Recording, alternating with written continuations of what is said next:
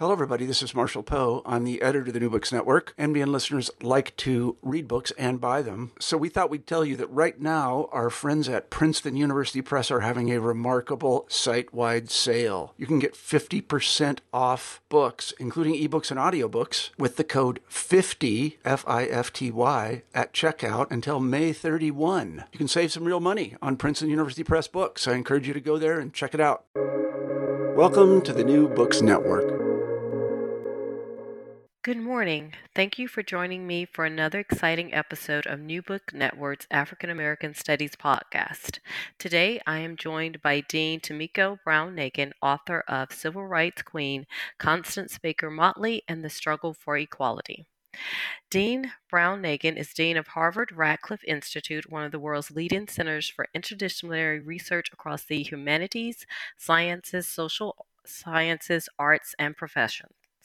She's also the Daniel P.S. Paul Professor of Constitutional Law at Harvard Law School and a Professor of History at Harvard University. She's a member of the American Academy of Arts and Sciences, the American Law Institute, and the American Philosophical Society, a Fellow of the American Bar Foundation, a distinguished lecturer for the Organization of American Historians, and a member of the Board of Directors of ProPublica. Dean Brown-Nagin has published articles and book chapters on a wide range of topics, including the Supreme Court's Equal Protection Jurisprudence, Civil Rights Law and History, and the Affordable Care Act. She is a contributing editor of Politico magazine.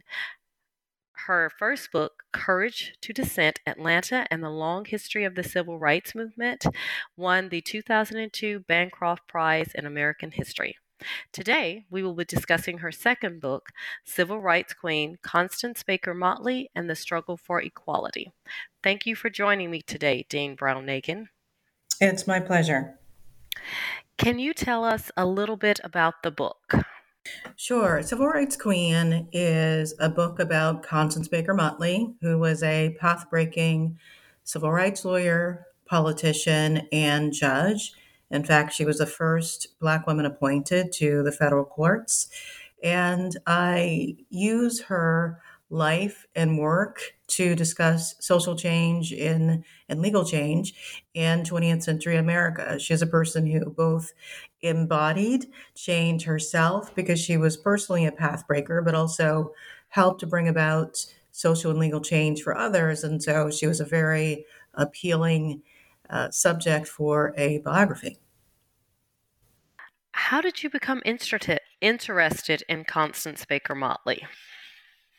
Sure. Well, I had long known about Constance Baker Motley, but it was not until I was writing Courage to Dissent, Atlanta and the Long History of the Civil Rights Movement that I looked in depth at her work and legacy. And I did that because she is the lawyer who argued the Atlanta school desegregation case all the way to the Supreme Court successfully. And I approached the chapter on that case with the intention of writing a biographical sketch of Motley, as I did for all of the lawyers who were part of that book project. And what I noticed at the time is that there was relatively little scholarly engagement with Motley and her legacy. And I thought that it was, as I mentioned in the introduction to Civil Rights Queen, a kind of historical malpractice to overlook her or to minimize her to the extent that I found in the literature at the time. And so I set about writing about this extraordinarily fascinating and impactful lawyer. How difficult was it to reconstruct Motley's life, or was it? What challenges did you face as a writer, as a scholar, in creating this text? Sure. I would say that there are many, many sources, archival papers about Motley's life and work held by the Library of Congress, the Sophia Smith archives, Columbia, NYU. In addition, there were some personal papers that I found from with the help of family members. The thing that was difficult, I will say, is researching and recreating her internal life. And that's for two reasons that are intersecting reasons. One, it turns out that judges in general are very cautious about revealing their internal thoughts or internal world. And that's because there is this truism that judges are only influenced by the law itself, and so they don't want to leave a lot behind to reveal their thoughts.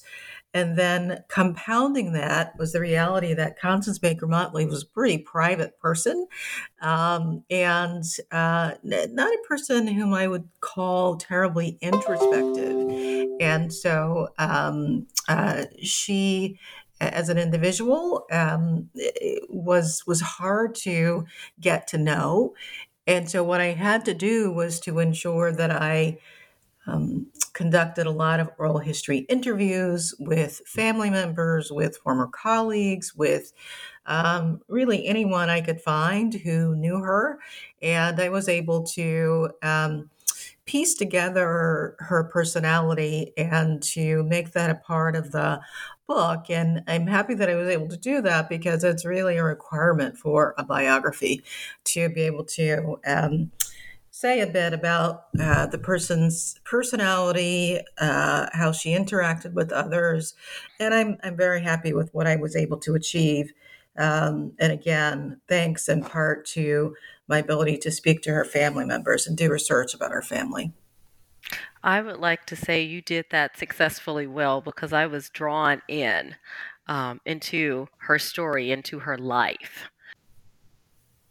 Terrific. I'm glad. Let's begin by taking a look at her early years, some of what shaped her. So, how did Motley's parents' identity as immigrants from Nevis shape her childhood? Sure. Motley's family did immigrate from the island of Nevis in the West Indies, and they thought of themselves, both the mom and the father, as special people. In fact, the father, given his racial background, he was mixed race and also worked as a skills tradesman on Nevis, was literally called a special person. He was a part of a class of people who were identified as special people. They also identified with the British Empire. They were pleased, they said, to be subjects of the British Empire. They thought of themselves as a class apart from American Blacks. They were socially conservative, culturally conservative, and passed all of these characteristics down to Motley. And in particular, I want to point out that on the subject of the relationship to American Blacks, Motley's father in particular was viewed Black Americans, including the migrants from the South who landed in New Haven, where the Nemesians also landed in their family quite unfavorably. He would not allow his children to play with the children of Black migrants and really thought that these Southerners had allowed themselves to be debased by segregation. So it was quite a caricature of American race relations. And it is, I say in the book, even either despite or because of her father's low opinion of American Blacks, that Constance Baker Motley grew up to be the civil rights queen. Of course, much of her work did have a positive impact on American Blacks. So it's quite an interesting story there. That it is. Now, growing up in Connecticut, Motley's childhood, you mentioned, was a steadying contrast between the North and the South. Yes, well, she certainly did view it that way. And there was some truth in her understanding that the North and the South were completely different. Of course, it was Jim Crow segregation in the South. Generally, by the time Motley came along, that was not the case in New Haven, Connecticut, and yet a point that I make in my book is that there certainly was discrimination against blacks in the state of Connecticut. They were limited in terms of the occupations that they could pursue. So her father and virtually all of the men in her family worked as servants at Yale University.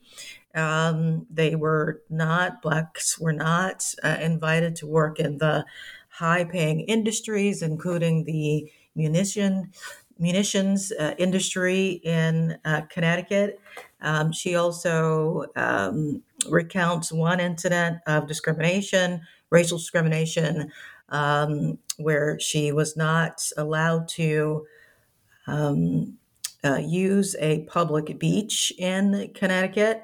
And there were lots of other factors that undercut her sense that life in Connecticut was so different from life in the Deep South. And of course, it was. The point that I make in my book is that it's important not to paint too rosy a picture of her circumstances in Connecticut.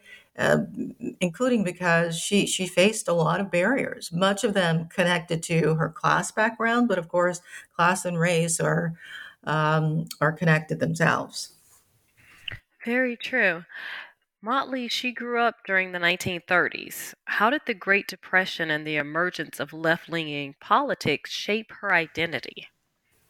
Right. So the Great Depression was an era of profound class disadvantage that gave rise to a lot of activism around that subject, and a lot of left-leaning activism, which Motley witnessed.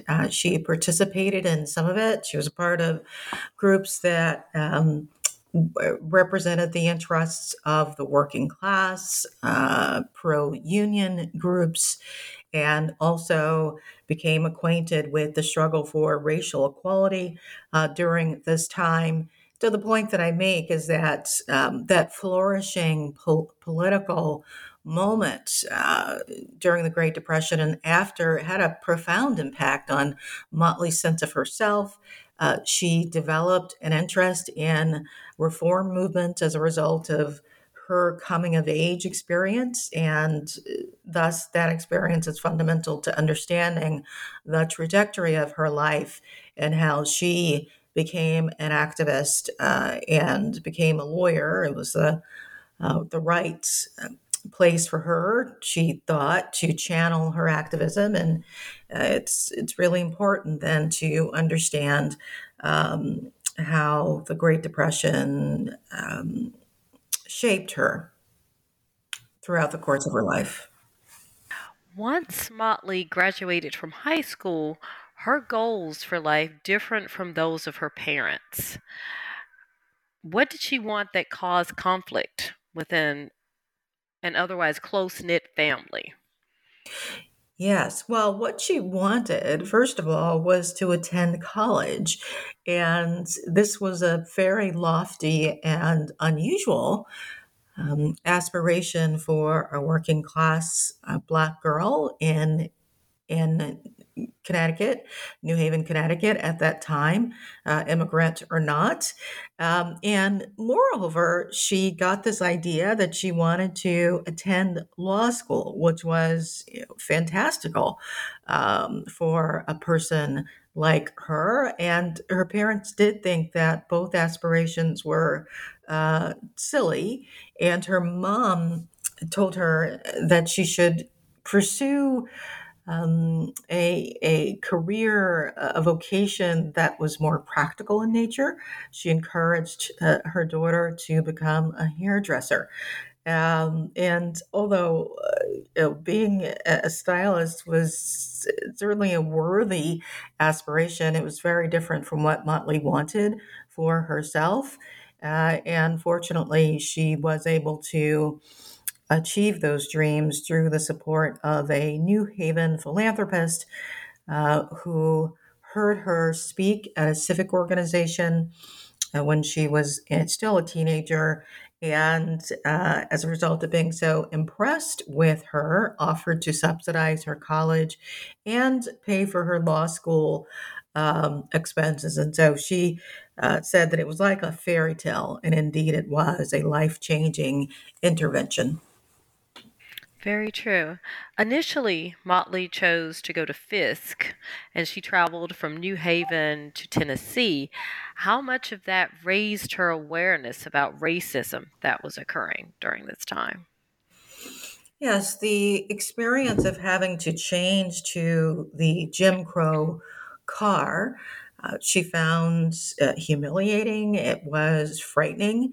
And then once she arrived in Nashville, of course, she also was experienced to subject to the experience of Jim Crow segregation, and she didn't like it. And of course, it fueled her ambition to do something about this terrible inequality, which she ended up doing just that through her career as a civil rights lawyer, and eventually transferred from Fisk to NYU, in part because um, Fisk was much quieter than she had expected. This was because of the war.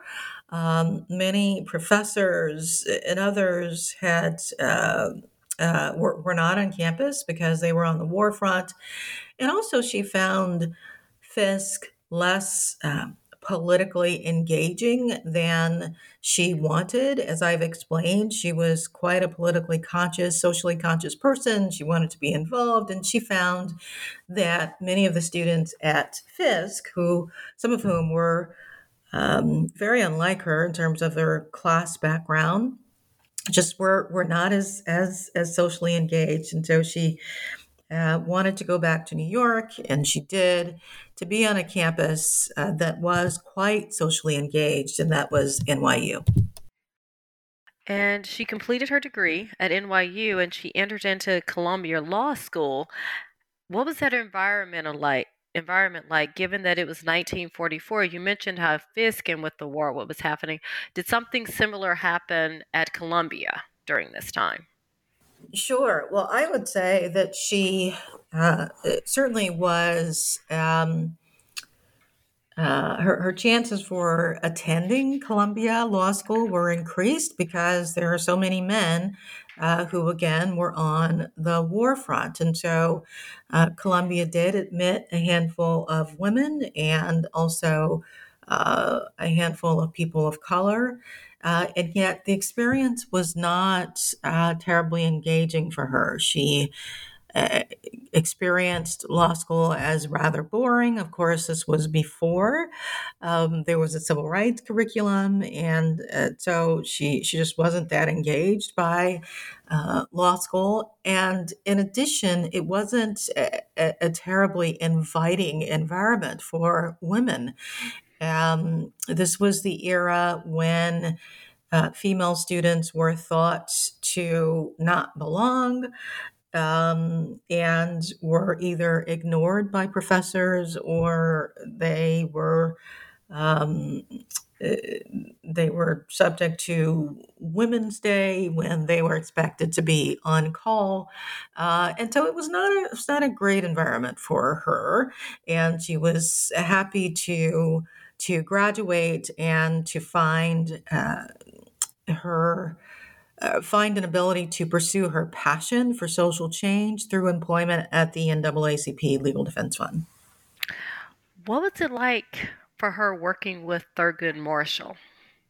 Well, the first thing I will say is that Marshall hired her on the spot when she came to his office seeking an internship, and this was a very different experience from her attempts to find employment in New York City law firms, where the partner tells a story where a partner took one look at her and closed the door.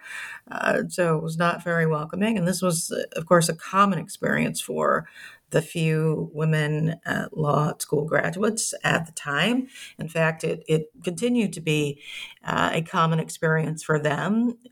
Ruth Bader Ginsburg tells a similar story. Sandra Day O'Connor told a similar story about the lack of opportunities. And so it was terrific to be invited by Thurgood Marshall to work at the NAACP Legal Defense Fund, to be told about his experiences working with women who were engaged in, say, public school teaching. He was a warm colleague, although, as I describe in my book, there were several instances of Motley experiencing the same kind of limitations based on gender that any woman experienced at the time. As the time of her professional life begins to take off, there were some changes in her personal life as well. She gets married. Yet, Motley does not seem to have that traditional marriage for the time period. That's right. I do tell a story about her marriage to Joel Wilson Motley and how it was a companionate marriage. He supported her at a time when it was just uncommon to have what I describe as a more or less egalitarian marriage. Of course, it was helpful that his profession was real estate. He had his own firm, which meant that he had a pretty flexible employment arrangement. And so he not only supported her by later on ferrying her to work every day and back, but he also was a partner in the raising of their one child, which of course was quite beneficial to Motley's ability to do her work. In 1949, Motley had her first court appearance as a trial lawyer in the case of Bates versus Batt in Mississippi. What was that experience like for her? And it comes to mind as I'm thinking about this, the reference that you made of one of the few Black lawyers in Mississippi, James Burns, and his subservient attitude. What was that like for Motley to experience that? Yes, well, it was both an exhilarating experience to be trying a case in Jackson, Mississippi, and it also was a frightening and very challenging experience because she not only was a Black lawyer, she was a Black woman lawyer. So the folks of Mississippi were not accustomed to this, and she in particular caused a scene when she walked along the streets of Jackson, Mississippi. She was trying the case with her fellow lawyer, Robert Carter, a Black lawyer of the NAACP Legal Defense Fund. And even as they were challenging segregation, they were subject to segregation in Jackson. So they couldn't stay in white-owned hotels. They could not eat food served by white restaurants. I tell a story about how they couldn't even. They were treated disrespectfully by white proprietors, including at a fruit stand, which angered Motley, but she understood that she had to abide by the social norms of the day. At the same time, of course, she and her co-counsel were transgressive by going into the courtroom and standing up to the judge and interrogating white officials who were holding the line by paying Black teachers less than white ones, regardless of their qualifications. And the contrast between Motley's transgressiveness and what was expected of Black people, including the handful of Black lawyers who were practicing in the South, was illustrated by this co-counsel, Jess Brown, who, even as he was the local counsel for the NAACP, illustrated his subservience to whites by never turning his back on the judge and also walking bent at the waist away from the bench. And it was just extraordinary. And he also was very clearly frightened by the experience of being seen as an ally of these Black lawyers from New York, which is a way of saying that this was a dangerous assignment for Motley and Carter to challenge the system of racial oppression in the way that they were.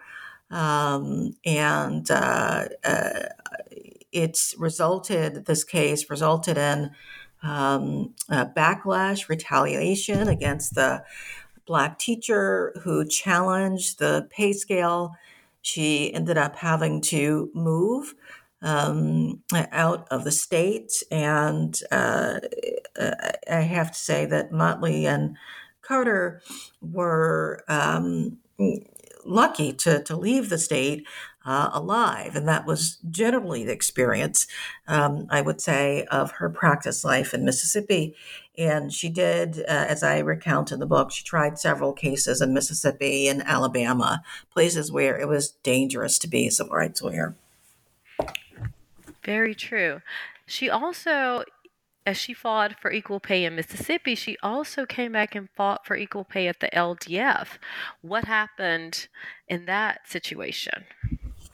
Yes, well, it was ironic that after she had led this case challenging unequal pay for African American teachers in Jackson, she came back to the offices of the NAACP Legal Defense Fund in New York and challenged Thurgood Marshall, saying that she was not paid what she should have been given her years of experience, nor that she had the title that was appropriate given the functions that she was performing at the LDF. And so she essentially challenged a form of discrimination on her own behalf, and fortunately ended up prevailing in that challenge. But it says everything really about her peculiar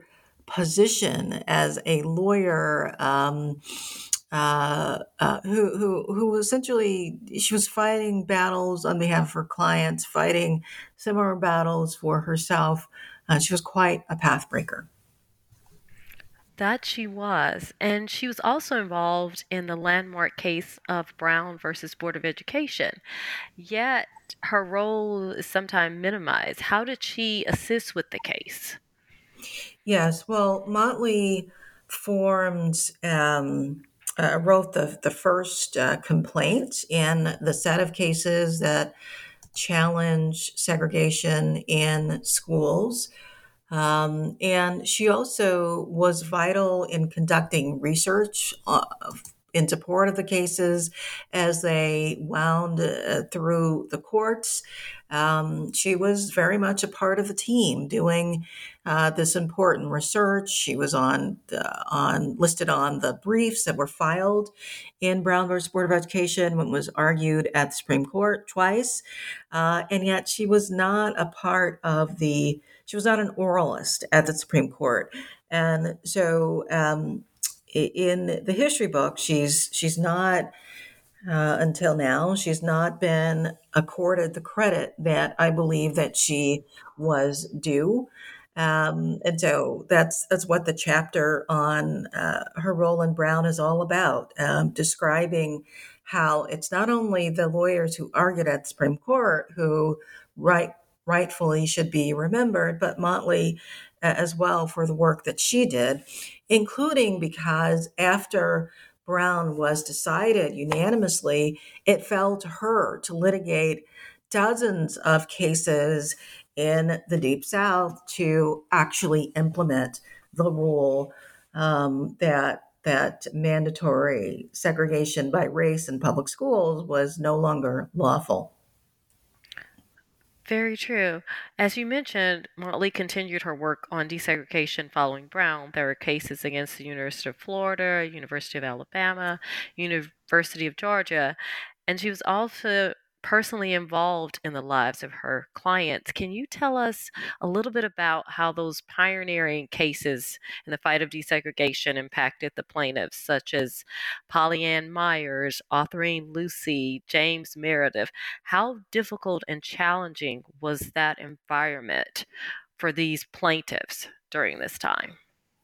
Sure. Well, a point that I make in my book is that these cases um, were very challenging, very difficult for the named plaintiffs. There was a human toll of these landmark civil rights cases that we don't often describe, and I go to some length to describe in all of those cases the difficulties that the plaintiffs faced. In the University of Alabama case involving Polly Ann Meyer and Autherine Lucy, I described how Meyer was dropped from the case without any protest from Motley and other NAACP lawyers.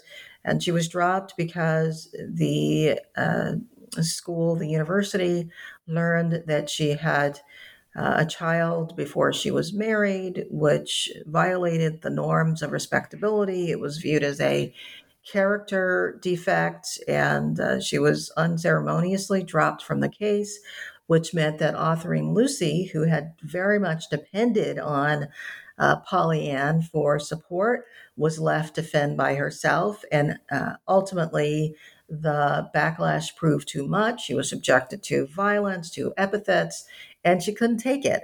And so that first University of Alabama case ended in a defeat for the legal defense fund. It had to be litigated a second time in the 1960s, which is when the school was desegregated. And that was no easy feat either. By the way, I discuss how the James Meredith case took a toll. This is the case against Ole Miss. Took quite a toll on Meredith as well as on Motley.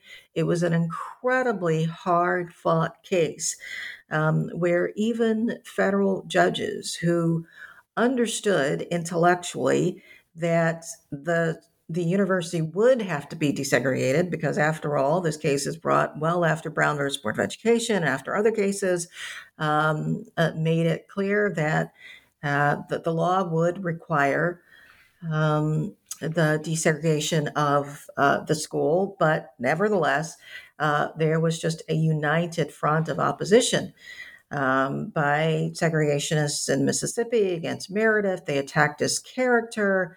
They retaliated against him. They claimed that he had engaged in voter fraud, which should sound familiar even today. So just an effort to wear him down, which was also an effort to wear her down. And I describe how she had to go to great lengths to be supportive of Meredith, and how there came a time when he just gave up, and he had to be um, uh, essentially made to endure. And we're happy that he did, because eventually, by virtue of a Supreme Court order, James Meredith was ordered into the university. And yet, even then, there was lots of backlash. And an individual lost his life as a result of that fight to integrate Ole Miss. And these are the stories about these cases that I believe we ought to know, in addition to understanding that they were landmark cases that resulted in African American students and others being able to attend these flagship universities today. And it was no easy road for the plaintiffs or the lawyers. I agree. These are cases, and we do need to know more about these plaintiffs. In 1961, when Thurgood Marshall was appointed to the U.S. Court of Appeals for the Second Circuit, Motley suffered a professional setback, when he chose Jack Green, a white civil rights attorney, as his successor. How did Motley respond to this challenge? Right. It's Jack Greenberg, and Marshall endorsed Greenberg for his position, and the board ultimately appointed him. Motley was disappointed, as were many Black lawyers. She thought that she deserved the role. There were other Black lawyers, including Bob Carter, who might have been appointed to director counsel of the NAACP. None of them were. Motley responded with disappointment, but she carried on, which is what she always did. She didn't think it was fair. She didn't think it was right, but she was given a sort of consolation prize in that she was appointed number two to Jack Greenberg. And yet the story I tell is that the denial of this opportunity did open Motley up to other opportunities, including a career in politics. And in the final analysis, she was able to achieve a prestigious position, to the appointment to the judiciary. But it was quite a disappointment for her, because she did know that Thurgood Marshall, her mentor, had a hand in this biggest setback of her career to that point, and so it was just it was a sad time for her. Now, Motley, she also suffered sadness for other reasons, because she was intimately acquainted with some pioneers of the civil rights movement, such as Medgar Evers and his death and the impact of that on her. And she also worked with Dr. Martin Luther King Jr. How did those relationships shape her in many respects? Hmm. Well, Medgar Evers, who was the head of the NAACP in Mississippi, was a friend to Motley and a companion when she flew back and forth between New York and Mississippi to litigate the Meredith case. He would pick her up from the airport. He would invite her to be a part of the community. She stayed with Medgar and Murley, his wife, and their children when she visited Mississippi to litigate. And as I mentioned, this is a very dangerous assignment. And so it was so helpful to have his support when she was in the state. Um, uh, as I describe in the book, after Motley left Mississippi, after she had finished litigating the Meredith case, Medgar Evers was assassinated.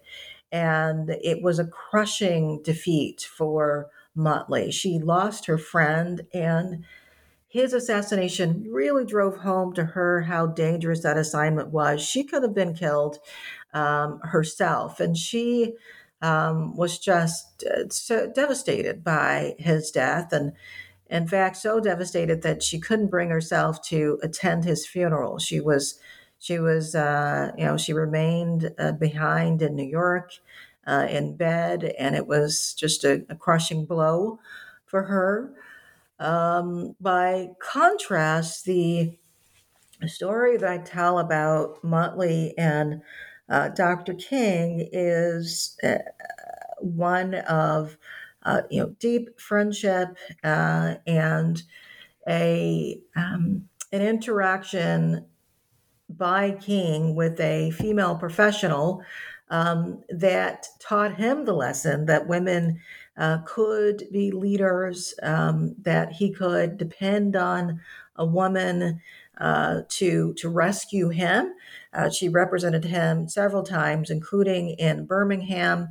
And it's a terrific story to tell because it does stand in contrast to other stories that we've heard about King and how he was a disappointment to leaders like Ella Baker, who famously said that King had feet of clay because he didn't rise to the occasion, in her view. He wasn't the community leader that she thought, Ella Baker thought he should be, and didn't recognize her and other women leaders in the way that he ought to have. And yet, Motley is a different story. And I explained that uh, in part, the reason that King was able to recognize Motley was because she was occupying a traditionally male role as a lawyer. And so he does get proper credit for recognizing Motley, and yet his ability to get along with her, to admire her, does not really take away from the critique lodged by people like Ella Baker, who are working in his own organization and did not receive the proper credit due. Very true. As I was reading your chapters, especially as Motley was working in the courtroom as a litigator, I wish I could have seen her. What was she like in the courtroom? What are the stories that you were able to learn about her in the courtroom? Hmm. Well, the first thing that must be said about Motley is that she is very tall, standing nearly 6 feet tall, and she was physically striking. She was attractive, or a handsome woman, as would have been said at the time, and all of these attributes were helpful. Given the environment that she encountered in courtrooms, where she often was the only woman, the only person of color, or perhaps one of two. So it helped to be physically commanding under those circumstances. She did encounter a lot of hostility from co-counsel. I describe how when she was litigating the Meredith case, the counsel representing the state of Mississippi would not shake her hand. She put out her hand once, and it just hung out there because he would not touch her, which she thought was curious because she did not feel inferior. She had not routinely experienced this kind of treatment. And so it was disappointing to her. He would not call her by her proper honorific, Mrs. Motley. I recount how she challenged him and said to the judge, who himself was a segregationist, if this counsel couldn't call her by her proper name, he shouldn't refer to her at all. And so there were many, many moments like this, but ultimately the impression that one should take away is of Motley being a kind of warrior for social justice and confronting the challenges that awaited her in the courtroom. Always. She was very strong. She was unflappable, and was a terrific courtroom litigator. As I said, I wish I could have seen that because it would have served as so much inspiration, especially to women, to Black women during this time period, and to others. Now, she moves on from litigating to actually her involvement in politics. How did she become involved in politics? Well, one thing I want to say, just going back to the notion of seeing her, um, I do include quite a few photographs in the book. There also is audio available of some of Motley's Supreme Court oral arguments. And when I give presentations on my book, I do sometimes play some of that audio because I think it's important to hear how steady her voice is and how commanding she is. So there's that if you want to take a listen. I would, most definitely. So you were asking me about how she became involved in politics. Well, as I said, she did experience that setback at the Legal Defense Fund, which opened her to the possibility of entertaining the entreaties, numerous entreaties that she received over time to stand for political office. And why were people asking her to do this? Well, because she had name recognition, which is vital for success in politics. And also, she had a reputation for excellence. And so she was essentially worn down by New York politicos who wanted her to run for office. She did end up standing for the New York Senate. She won a seat in the New York Senate, the first Black woman to do so. And then, really, the crown in her political career was being elected Manhattan Borough President. She's the first woman to be so elected. And it was controversial in some quarters. So, as you can imagine, there were Democrats in New York City and New York State, including in Harlem, some men who were not that interested in her invading their lane, so to speak. And they articulated that they didn't see her as a legitimate representative of Blacks in particular. And yet she was able to win those offices. And in her capacity as an office holder, she did continue to fight for social justice. And through her control as Manhattan Borough president of the budget, she had a lot of influence over the budget. Of course, it's through the budget that one is able to fund social programs. She also funded revitalization programs for Harlem. And so I view her as having been quite effective as a politician, although she was only only held office for a very short period of time before being plucked for the federal judiciary. Very true. Now, she became the first Black woman nominated as a federal judge, excuse me. Unfortunately, it wasn't without controversy. How so? Yes. Well, Lyndon Baines Johnson nominated her for the federal judiciary and originally wanted to appoint her to the U.S. Court of Appeals for the Second Circuit. There was blowback against that because she believed she was a woman, but it also was because of her race, really combined race and gender. She had a lot of detractors who wanted to see someone else appointed. These are very prestigious positions, and there were lots of lawyers in New York who wanted the seat for themselves. She had famous detractors for this appointment, including Senator Kennedy, who wanted a white man appointed. He thought it was too politically sensitive to have two Black NAACP lawyers, Motley and Marshall, sitting on the federal bench. And so LBJ ended up appointing her to the U.S. District Court. That still was controversial for many of the same reasons. And in addition, there were segregationists who opposed her, including Senator James Eastland, head of the Judiciary Committee.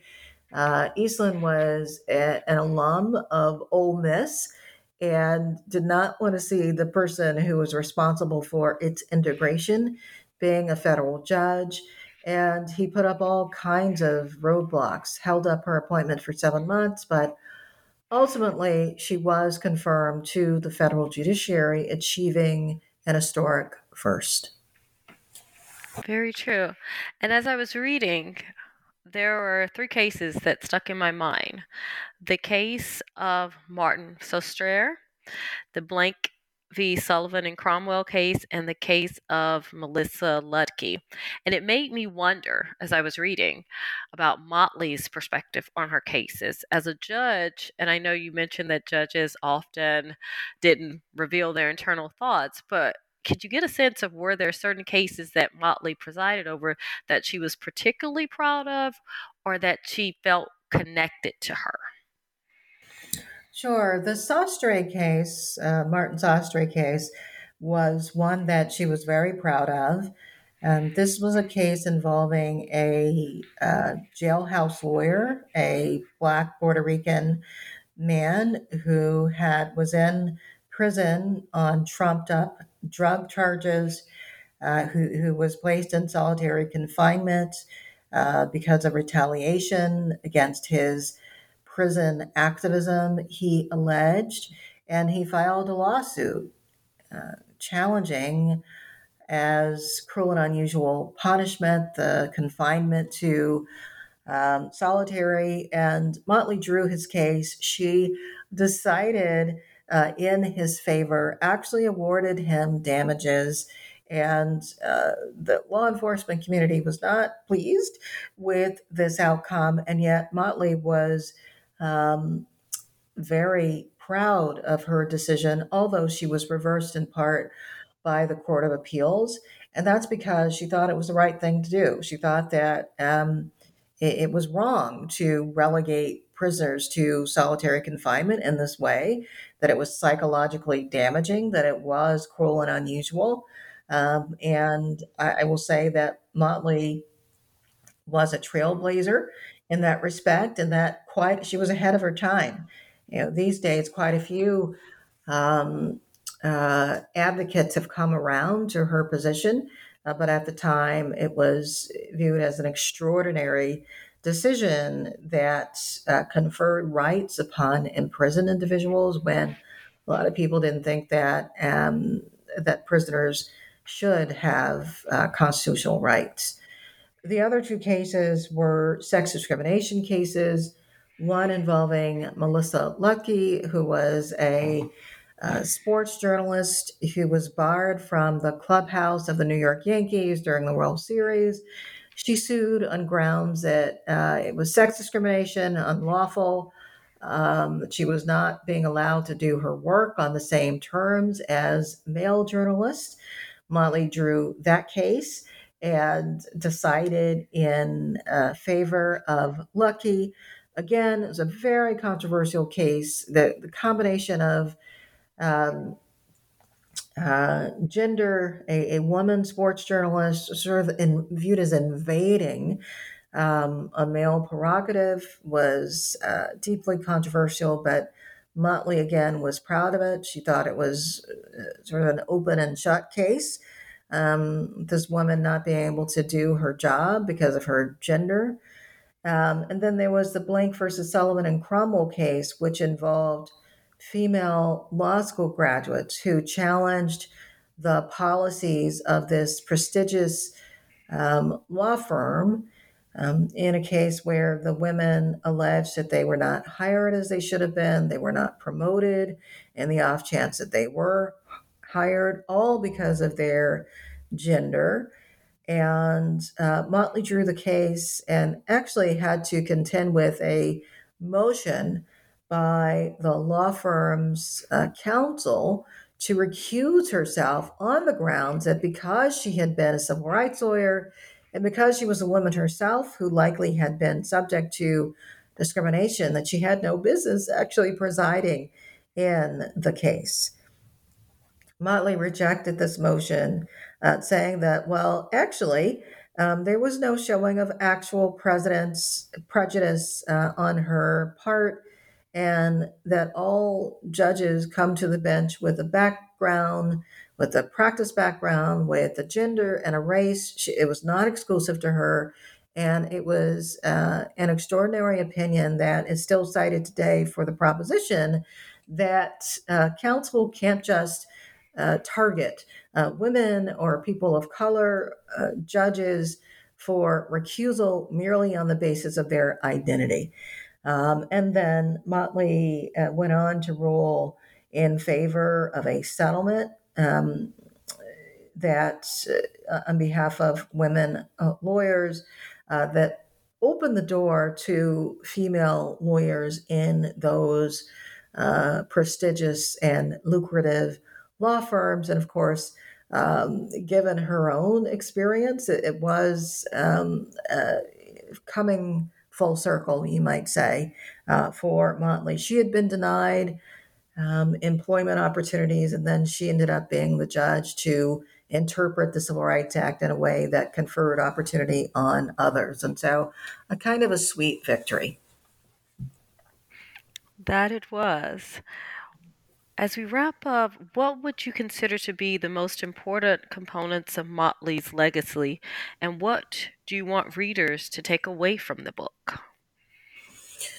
Yes, well, I would say that if one asks the question of where was Motley most impactful, um, her career as a civil rights lawyer was unparalleled, and she, along with the other lawyers who litigated cases such as Brown versus Board of Education, all of the higher education cases, and civil rights cases in many other areas, voting, housing, etc., really changed the world, and changed the law in a way that, in context, should be understood as quite radical change. And so that those cases certainly are among her greatest legacy, changing the world for all of us, creating a regime where segregation by law fell, and this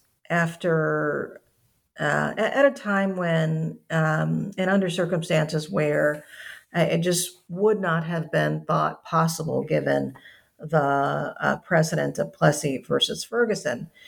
Her impact on the bench is also an important part of her legacy.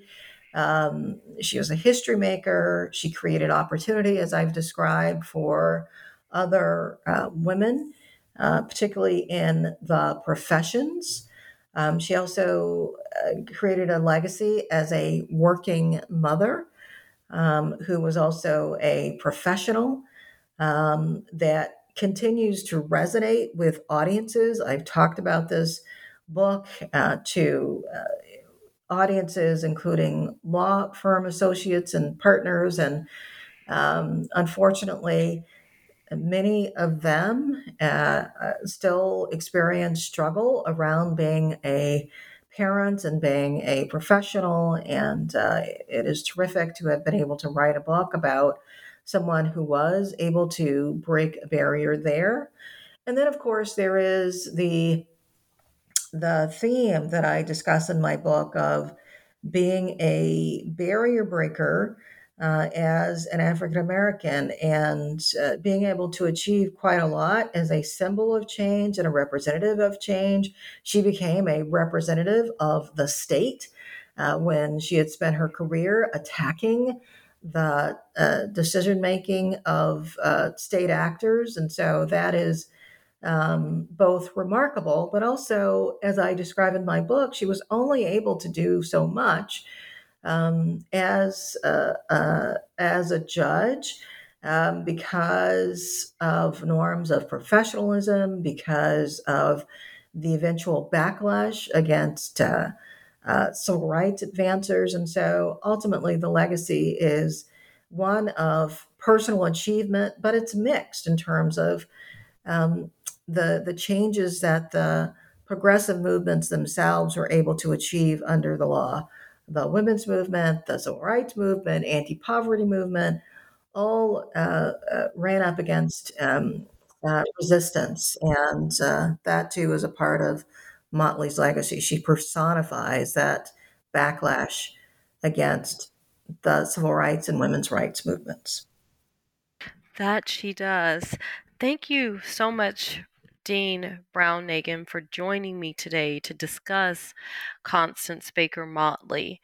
Readers, please go out and pick up a copy of Civil Rights Queen to learn about this path-breaking woman who is a tireless warrior, I want to say, for social justice. Dean Brown-Nagin, thank you again. Thank you again for joining me today. It's been my pleasure. Thanks for having me.